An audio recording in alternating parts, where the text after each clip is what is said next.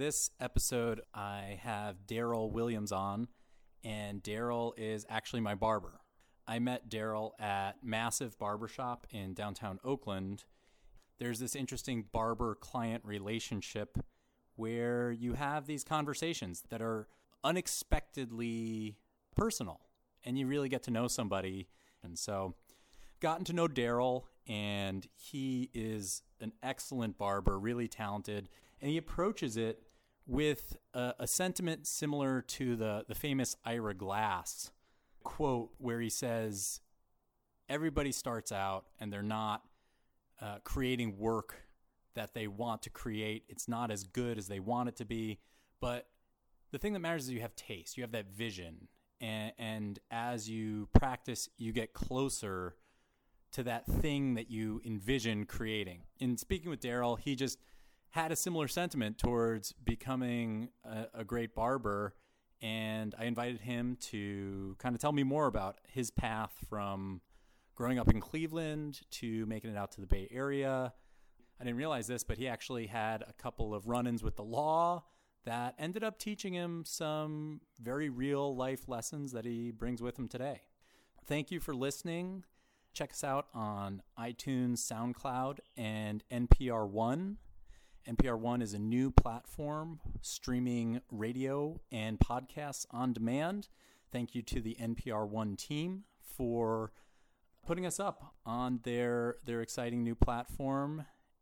And thank you to Daryl and all the other guests we've had on the show. Without them, the show wouldn't be possible. Now, let's start the conversation. Is this where you'd like to be in your life? And is this what you'd like to be doing? How'd you get here? And where do you hope to go in the future? Most importantly, how are things right now? And what have you learned along the way? This is Bill Ehrlich. Is now a good time? You set it up and I'll tell it to you. You said you were originally from Cleveland. Right. Is that where you grew up your whole childhood? Is that where your extended family is? Yeah, that's what basically my upbringing became. An upbringing is in Cleveland, Ohio. Growing up, what were you like as a kid? Was there anything that you were really drawn to or really into? Was it just normal childhood? It was just basically a normal childhood. Nothing really spectacular, that was a pivotal moment, you know what I'm saying, as a child growing up. Yeah. Other than the fact that I was in the hood and my mother didn't like it very much. So she moved us out of the hood at the age of 10 into the suburbs. So then I had the opportunity to experience the suburban lifestyle versus being in the hood, to make a decision like which one should I choose or which one I like the most as far as the geographics. The geographics, you know what I'm saying? 1 minute I'm in the hood, next minute I'm in a suburban, you know what I'm saying, sipping tea, Yeah. So I was like, this is whack. Need to go jump some trains and do something different because this is too boring up here, too slow. So growing up, you at 10, you guys moved out to the suburbs, and then you were kind of going back and forth, seeing both. Did you feel like you fit in better in one rather than the other, or was it confusing and you kind of could exist in both? You kind of knew how to navigate. Yeah, I was a navigator, man. I didn't really have no decision about that. I was just absorbing the difference between the hood and the suburbs. I didn't care one way or other. I was a kid, man. Kids don't really think about too much stuff like that until, they get involved in something or don't be involved in something. It was cool to have an experience for both. I know that. That was great. How, I had the best of both worlds. The hood and the suburban lifestyle. What did you see as being the best of both worlds? See, the best of both worlds is like, from the suburbs, pretty much everything was given to me. You didn't have to work as hard for stuff. Being in the hood, you have to work for everything. It was nothing easy. You have to apply yourself more. So in the hood, it gives you more motivation. So it made me to appreciate when I earned something. That's a good lesson no matter where you grow up. Yeah, a lot of people don't get a chance to recognize those pivotal milestones that you need to have to be an adult or to make decisions. People's adults, but they really don't be adults with good decisions. What do you think is the thing that changes that defines adulthood for real? Being responsible. Being motivated towards a goal.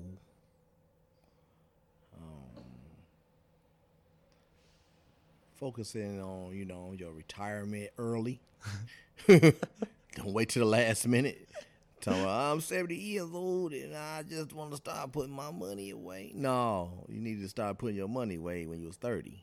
Stuff like that, it's just got to know, man, that you're not going to live forever, and you need to know that you need to put some nuts away for a rainy day.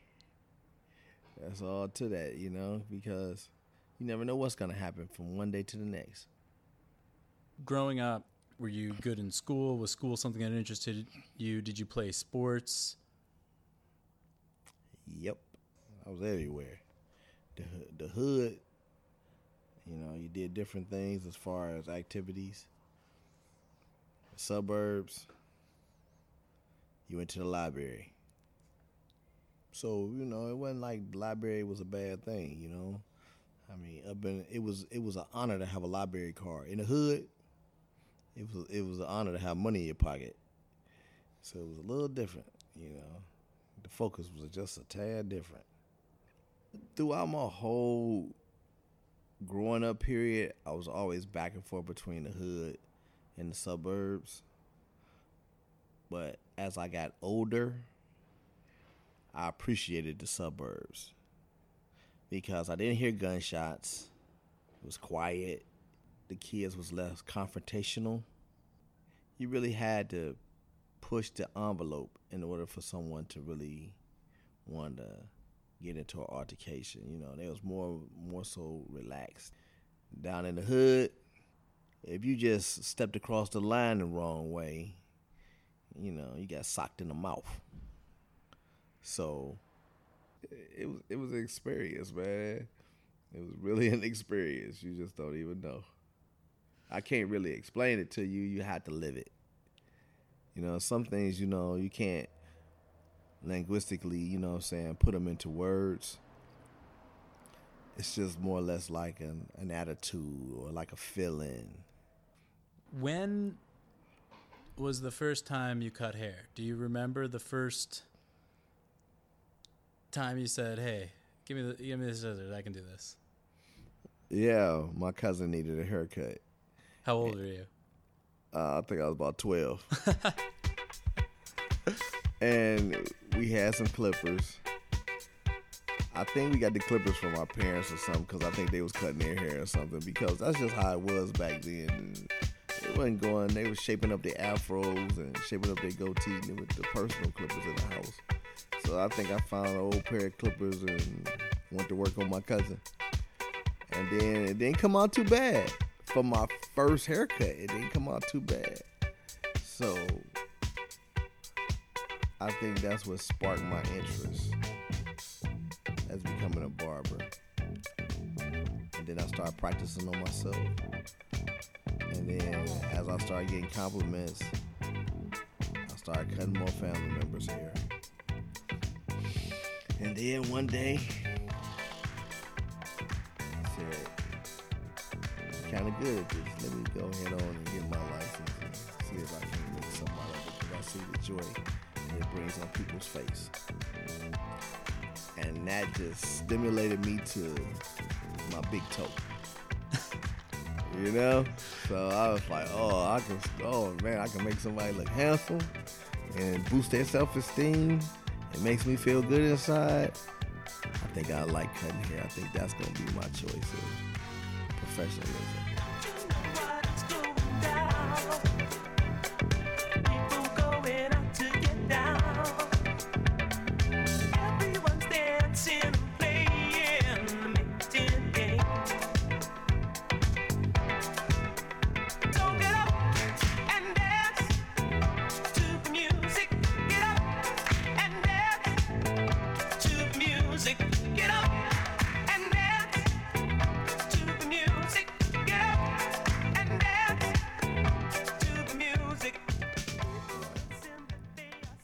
once I started going to the barbershops to get my hair cut, then I got a chance to see how barbers lived, you know, like far as getting money. I was always attracted to, you know, the money because from being in the hood, you know, because in the hood, that's all you see is money exchange. But I didn't want to do illegal things, you know what I'm saying? But I end up doing them. But still, I didn't want to do them. It's just like I was kind of like peer pressured into it. And once you get peer pressured into something, you have to live up to a status. And then with the status comes, you know what I'm saying, popularity. And then popularity becomes money. So you started cutting at 12, and it kind of grew from there. And you got this experience of giving other people confidence, giving other people that kind of glow. It seems like people who really get joy out of their work, oftentimes there's that sense of the attention. You don't want the attention on you. You're channeling your skill to put the attention on somebody else and make them shine. Yeah, that's how you do. You got to switch it. You got to be crafty. You know what I'm saying? You can't just be self-centered and think it's all about you and your ego. Your ego. You have to like what you do. You know, and then that's how you get your fulfillment as a barber. You have to like what you do. And if you don't like what you do, you're not going to be a very good barber. Not a successful one. You could be good, but not really successful. How would you define success? A lot of money. Not able to work as a barber. You know? You seem to like it though? You seem to like. Yeah, but it becomes as you get older, it wears on your body, just like anything, you know. So you have to come to the understanding that you can't do this forever. You grew up in Cleveland, went to high school in Cleveland, and then went to college in Cleveland. No, well, I went to college at Kent State. At Kent State? Right. And it was in Kent, Ohio. It was in Ohio, but I went to Kent. Got kicked out for partying too hard. Then I had to go to community college. I got my barber license in 2000. But what I did before that, I was a cosmetologist. Okay. So I did females' hair first. And I did that for like 10 years. So I got my cosmetology license in the 90s. Yeah. But I've been cutting hair off and on only to like family members and stuff like that. Okay. Not and friends, you know, Yeah. like, okay, well, we at school and somebody need a haircut. Okay, I cut your hair. Yeah. Okay, you give me some money, I cut your hair. Yeah. But mostly I was doing cosmetology, so it was like I'm doing females' hair, I'm boxing, I'm going to martial art classes, I'm running the streets. It's like I'm balancing like 50 things at once, you know, and making it all work. Was this during college or right after college? Doing college, doing my whole life. During your I'm balancing like 50 things right now. You Yeah. know what I'm saying? So I've always been a person that's been a huge multitasker. You know, I never like had one thing. I don't even have the luxury to have one thing. Yeah. That's why I'm working on my retirement. So I could just have one thing, bro, and relax. That's it. That's my focal point. That's what I'm trying to get to right now, because I'm always doing 50 things at one time. And I have a lot of responsibilities, and it's like, how do you make it all work and still maintain yourself? You know, I say, hey, I don't even know. You know, I don't even know. And I've been doing this all my life. I don't even think I had no down. Yes, I did. I had some downtime, but I had to go to prison to get it, though. So tell me about this experience, because right now you strike me as happy. I mean, I don't know if I want to use the word content or happy, but I'm happy. you seem to be doing well now, and it's like part of that is like you have all this wisdom from these experiences, which at the time probably were not, They weren't good experiences when I was going through them, but they're good experiences now that I look back and becoming the person that I am today. Because it helps me to make better decisions. It helps me to be more focused on, the things that's of priorities and necessaries. Yeah. So I learned to be responsible. When you make appointments and different things, you honor them, and then you put it in order. Everything has a pecking order. So I do the interview, and I still go over there. After I get finished with that, then I go home and do my laundry. Then, and then I make it fit within my day, even though I don't have that many hours in a day, because 24 is not enough. So I make it work. So what happened that had you go to prison? Just the love of money. Just being a hustler. That's something that I had to learn too, to redirect your energy. I can make money legally and don't have to. It's like now, I have a cannabis delivery service. I'm still hustling, but now I'm doing it legal.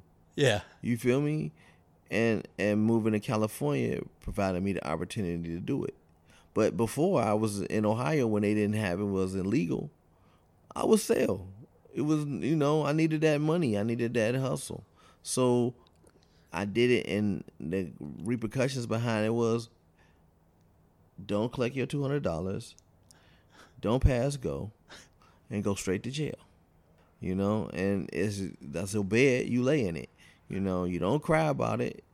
You just live it. You live within the moment, because that's all you have is the moment. But one thing about the moment, it will pass. So, and it'll be on to the next. So your question to yourself is, what am I going to do in the next moment? So while you living in that moment, you need to be thinking about what you're going to do in the next moment when it passes. That's the key. People be stuck in moments and don't figure out that it's going to pass. Basically, what you're doing in Ohio is like the same hustle as you're doing here, but you're doing it legally. Yeah. You also mentioned that you had some time to sit still. Right. During that incarceration. Right. That's what I had to learn. First, I had to find myself, to find out who I was. And then the only way I had to find myself was through reading, education. And then it helped me to cope with being incarcerated, because I was angry. I didn't want to be responsible for my actions. I wanted to blame others for my downfall. But in hindsight and in reality, it's my fault. I'm the one who went out there and made the decisions and did what I did. I can't make my parents be responsible for me and make sure that I got money on my books because, I went out and made those decisions. No. But I'm angry because they wouldn't. Then I had to, understand that it's not their responsibility. Their responsibility is to show me support, not to support me. It's a difference, and I had to learn that. You learn these things, man, I'm telling you. And I see a lot of people that think just because they're your parents or just because of your brother, they are supposed to do things. No, they're not supposed to do those things. You're supposed to do those things for you, and with you being responsible for you, people support you. So I had to learn a lot.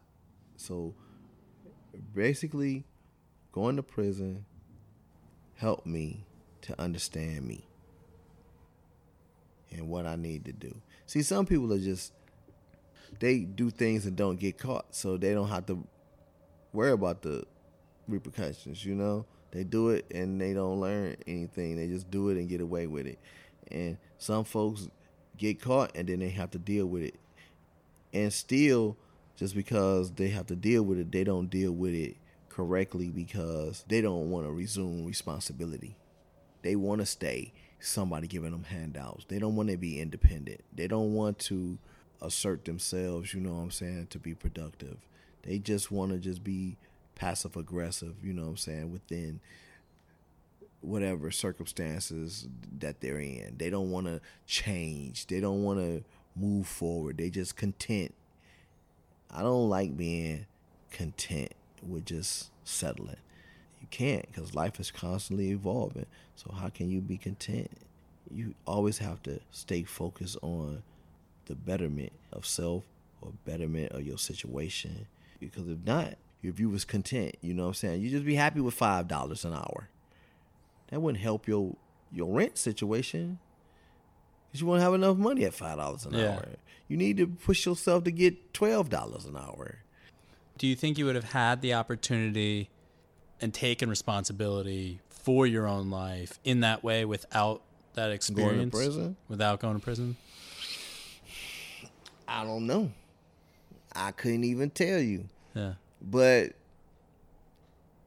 knowing me the way I think, I probably would have, changed. I'm going up. I'm going down. I'm going up, down, round, down. Any way you want me, let it roll. Yeah, yeah, yeah.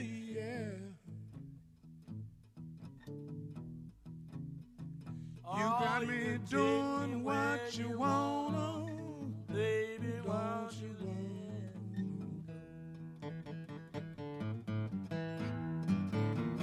So once you came out and had this time to read and kind of do this like evolution or like metamorphosis, you come out, and then what's next? Oh, I got to hitting the grindstone, man. You hit the grindstone. So you were in Cleveland. You got out of prison, and then I moved to Virginia. You moved to Virginia. Mm-hmm.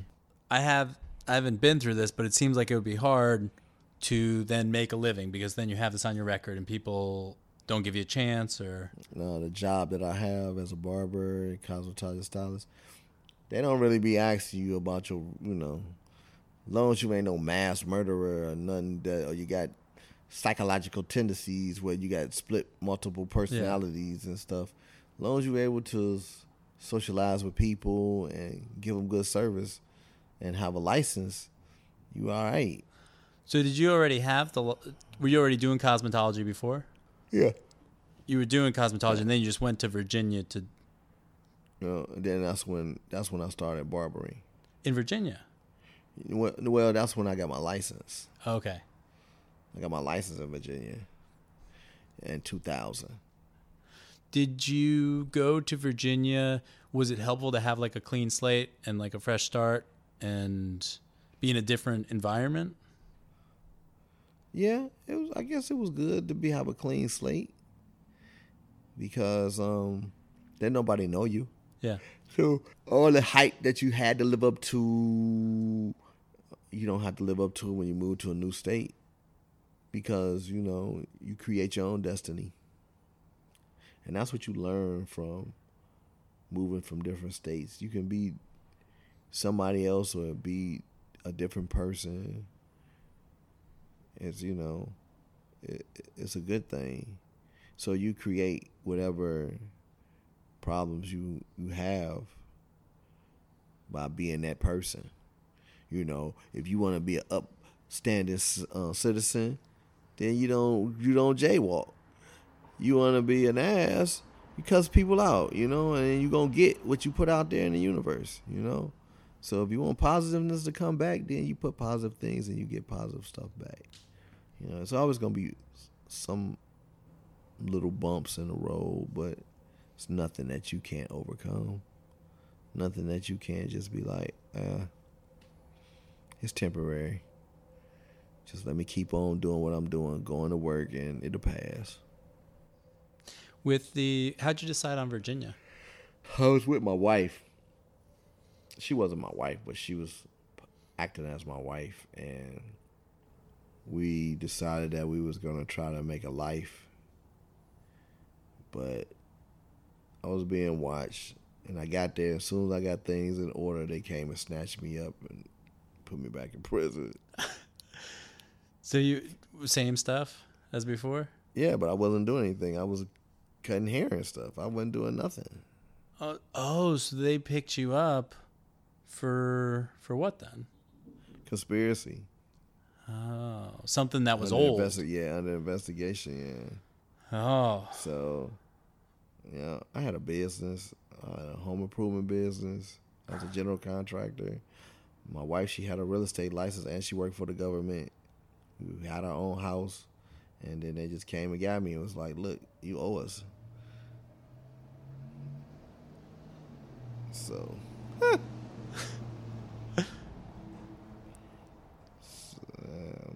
here I go. Go on back. so then did you go back in Ohio or went back in Virginia? Oh, well, the government picked me up, so they everywhere. They, Yeah. you know, wherever they want you to be. Yeah. I'll be in Pittsburgh one year. Next year, I'm in South Carolina. Next year, I'm back in Virginia. Next year or so, too, I'm back in Ohio. They move you around. You don't just be in one place. How long were these stints? Were they about the same amount of time, or were they different lengths of time? Yeah, it was different lengths of time till my my sentence was up, and then once it got closer to my sentences being up, you get different how you would say incentives, like you can do the drug program, or you can do a house arrest, or you can do a furlough, because now your security level is low because you're about to get out, so you're not such a high security risk. So now you're able to have these different opportunities. So I just took advantage of these opportunities, and got home early, worked me a job, try to get myself back acclimated to the system, which is, you know what I'm saying, being a citizen. Took me some class on self-help and try to put it into practice. Was it harder to go the first time or the second time? The second time, because I didn't want to go, you know, but they say I owed them, so I had to pay them. It's just like if the IRS come in right now and tell you, if you don't pay this money, we're gonna garnish all your checks, or you're gonna make an arrangement to pay us, and we don't have to garnish your checks. What you gonna do? You gonna make arrangements to pay them. Ain't no getting around it. You gotta do what you gotta do, basically. So, did you take the self-help classes the second time you were in, or after? Second time. And what? I was angry. You're angry again? Yeah. You're still? I was angry the first time. Because I didn't know no better. Yeah. The second time I was angry was because I felt that I shouldn't have been there. Yeah. So I was doing a lot of acting out, doing a lot of fighting. Just, you know, I ain't know how to redirect energy. Then I did my time in a hole. Then I learned myself because I had to be there by myself. Only thing I was there with 23-1. You know, you get 1 hour out and you're locked up for 23. Jeez. And I did that for a year. A year and some change.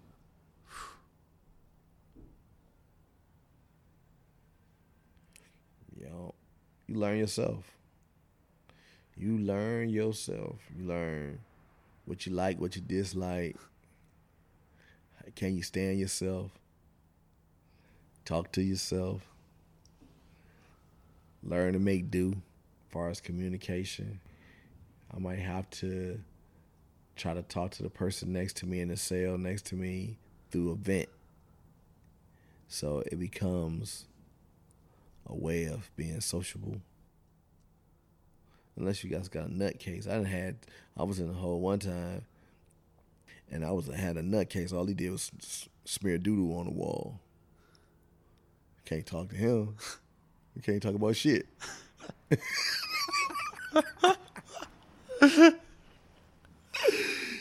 Hey, it is what it is, you know. So I got moved because I couldn't stand the smell. Like I was like, man, y'all got me in here in the psychiatric ward. You know what I mean? Y'all get me out. I know I did wrong, but damn, you really punishing me like 3 times. And they was like, how am I getting punished 3 times? I said, first I'm in prison. Now you got me in the hole. Now I'm in the hole with a nutcase. That's 3 times. What you mean? He'd be like, oh, man, we're going to get you. You too sad to be up here. Come on, man. Get you moved, man. I'm like, I know how to get out. Here's my philosophy, living in the penitentiary. Brothers all on the corner trying to make believe. Turn around, ain't got no pot to feed. Make me mad when I see you sad. Can't stand to see you hustle, doing bad.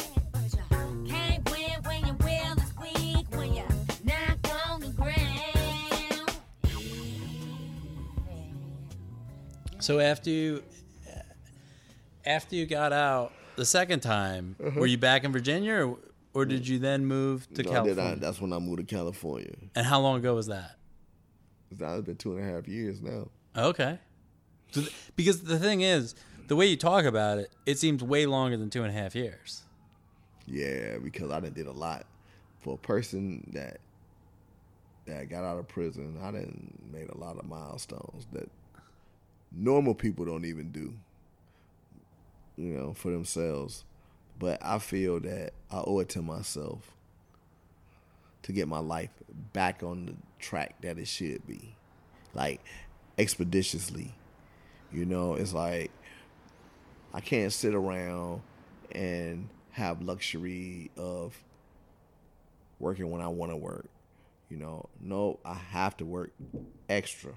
So that's why I'm open 7 days a week, because I need extra, because I need to get back ASAP.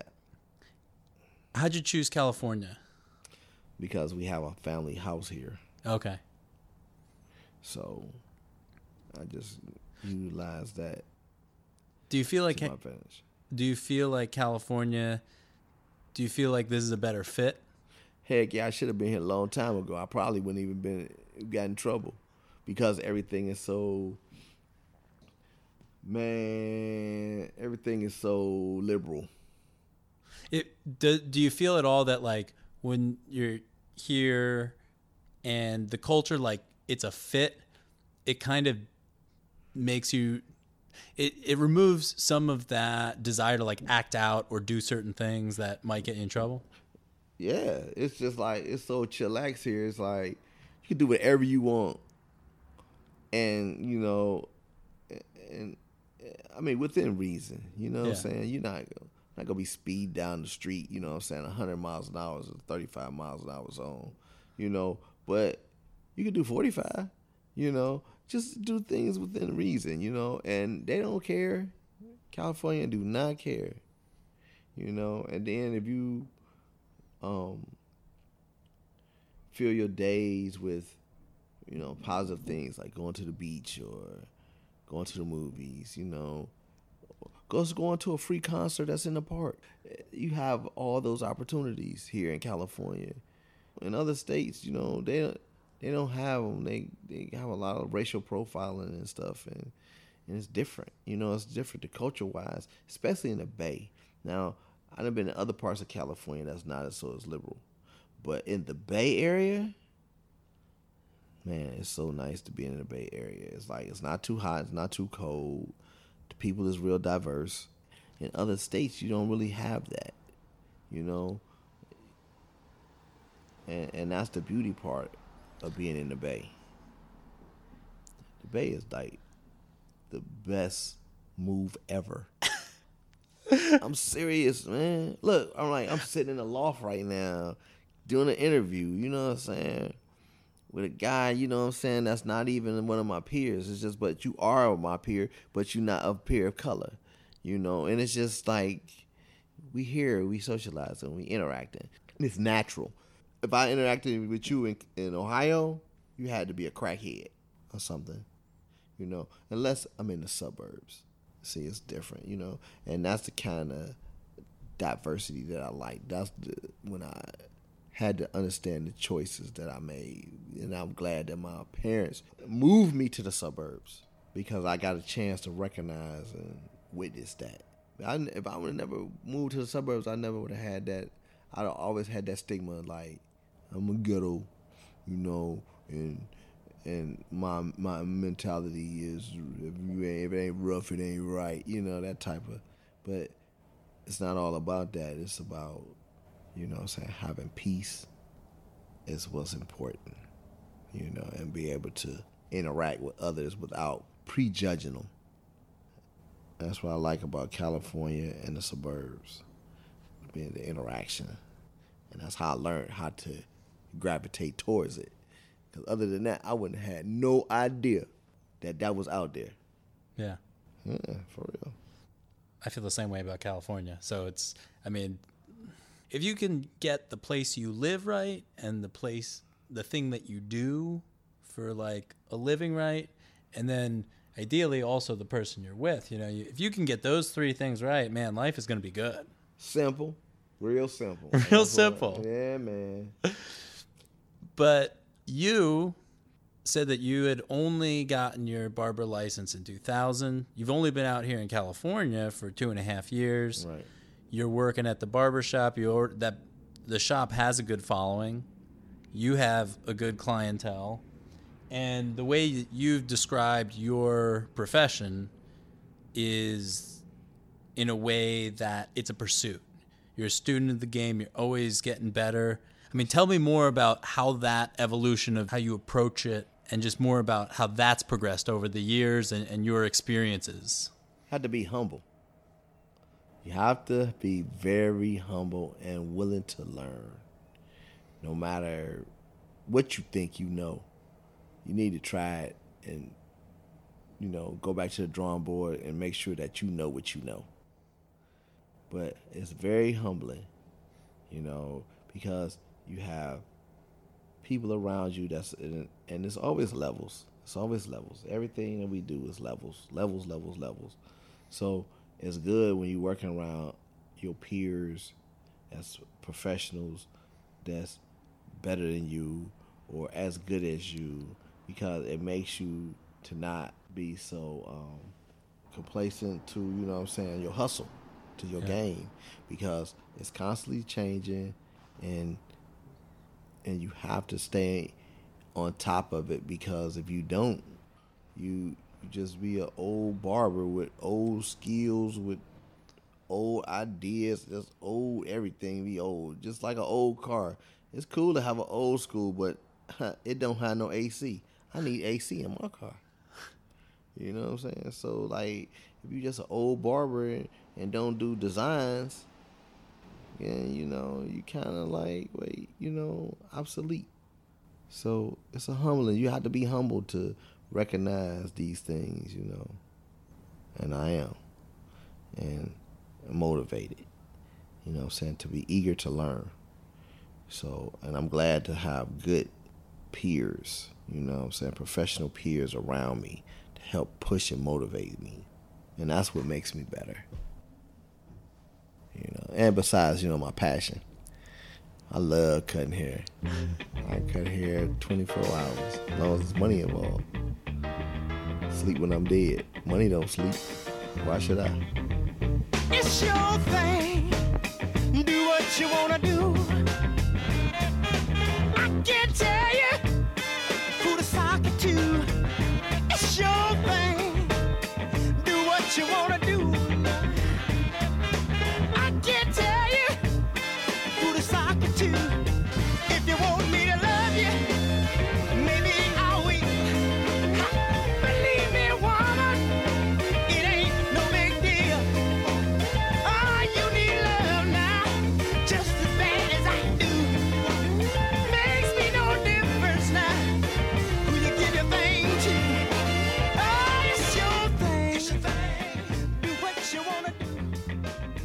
describe how, I know you told me this once in the shop, when you first started cutting, it was like you knew you could see what you wanted to do in your head, but you couldn't always make it real at first. And then as you got better skills and you practiced, you could get closer, and then start making it that vision in reality. Yeah, that's a craft in itself to be able to extract what a person wants or what a person think they want, but they really don't want it. So you have to be a visionary, you know what I'm saying, to give them what's needed. Sometimes they don't know what they need, but you do. So you have to kind of like find out what direction they're going in and then kind of like tweak it so that it fits and works best for the both of you.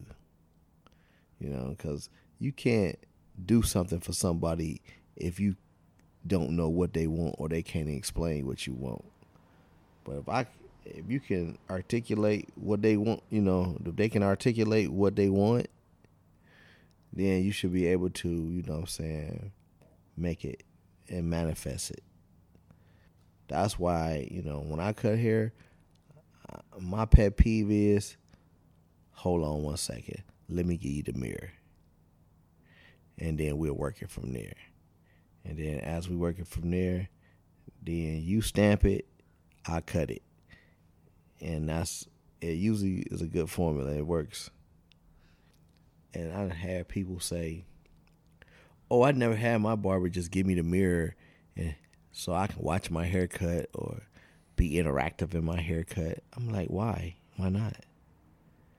You know, especially if you're not certain what you really want. Why not? And then they say, well, how did you get that right? I said, I don't know. I guess I'm lucky.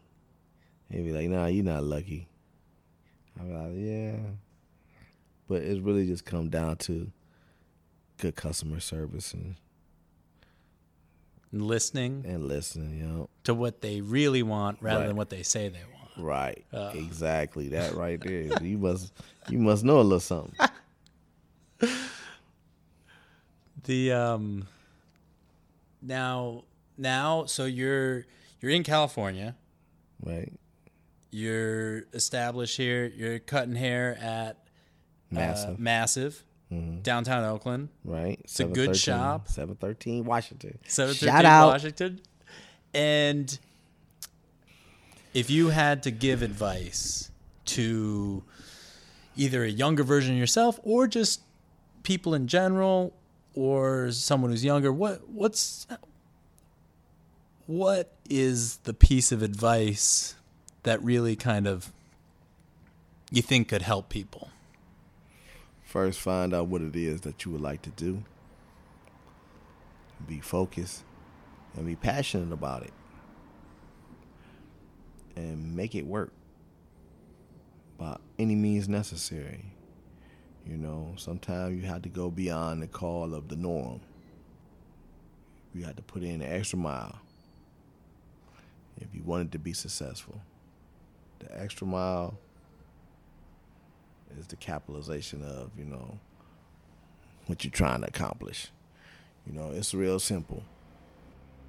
If you put in effort, you're gonna get something out of it. You're gonna reap the rewards, benefits. Yes, you are. But if you don't put in no effort, you don't get no gains. So I say, stay focused and be passionate. That would be my advice to a person that's trying to find direction. You definitely got to do that and be serious and humbling. You got to be humble. When you say passionate, do you mean just like love for the craft or whatever it is that you're doing? You got a student of the game. Student of the game. It's not a static pursuit. It's dynamic. It's always moving. You always have to be in Yes. pursuit. Always. You can't, you just can't think that you know it all, and just because you did it a few times. And here's this is my favorite question. If you had to title your autobiography, what would the title be?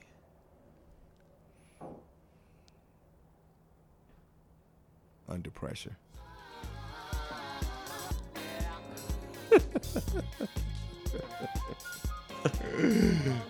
Definitely Under Pressure. I stay under pressure. I got a headache right now. I stay under pressure. But it's about what are you going to do with it? What are you going to do with that pressure? Love that. That's great. All right. Should we pitch? Do you want to do a pitch for Massive? Shout out. Just a shout out to the shop? Of course.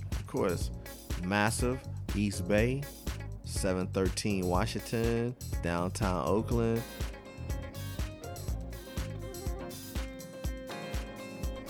Is Now a Good Time is a production by Bill Ehrlich, Mike Benz, Shane Callahan, Chloe List, and Ryan Lipkin. Please go ahead and give us a rating on iTunes if you enjoyed the show. Also, if you know of anyone who could be a good guest, go ahead and send us a note at yes@isnowagoodtime.com. Again, that's yes@isnowagoodtime.com. Thank you.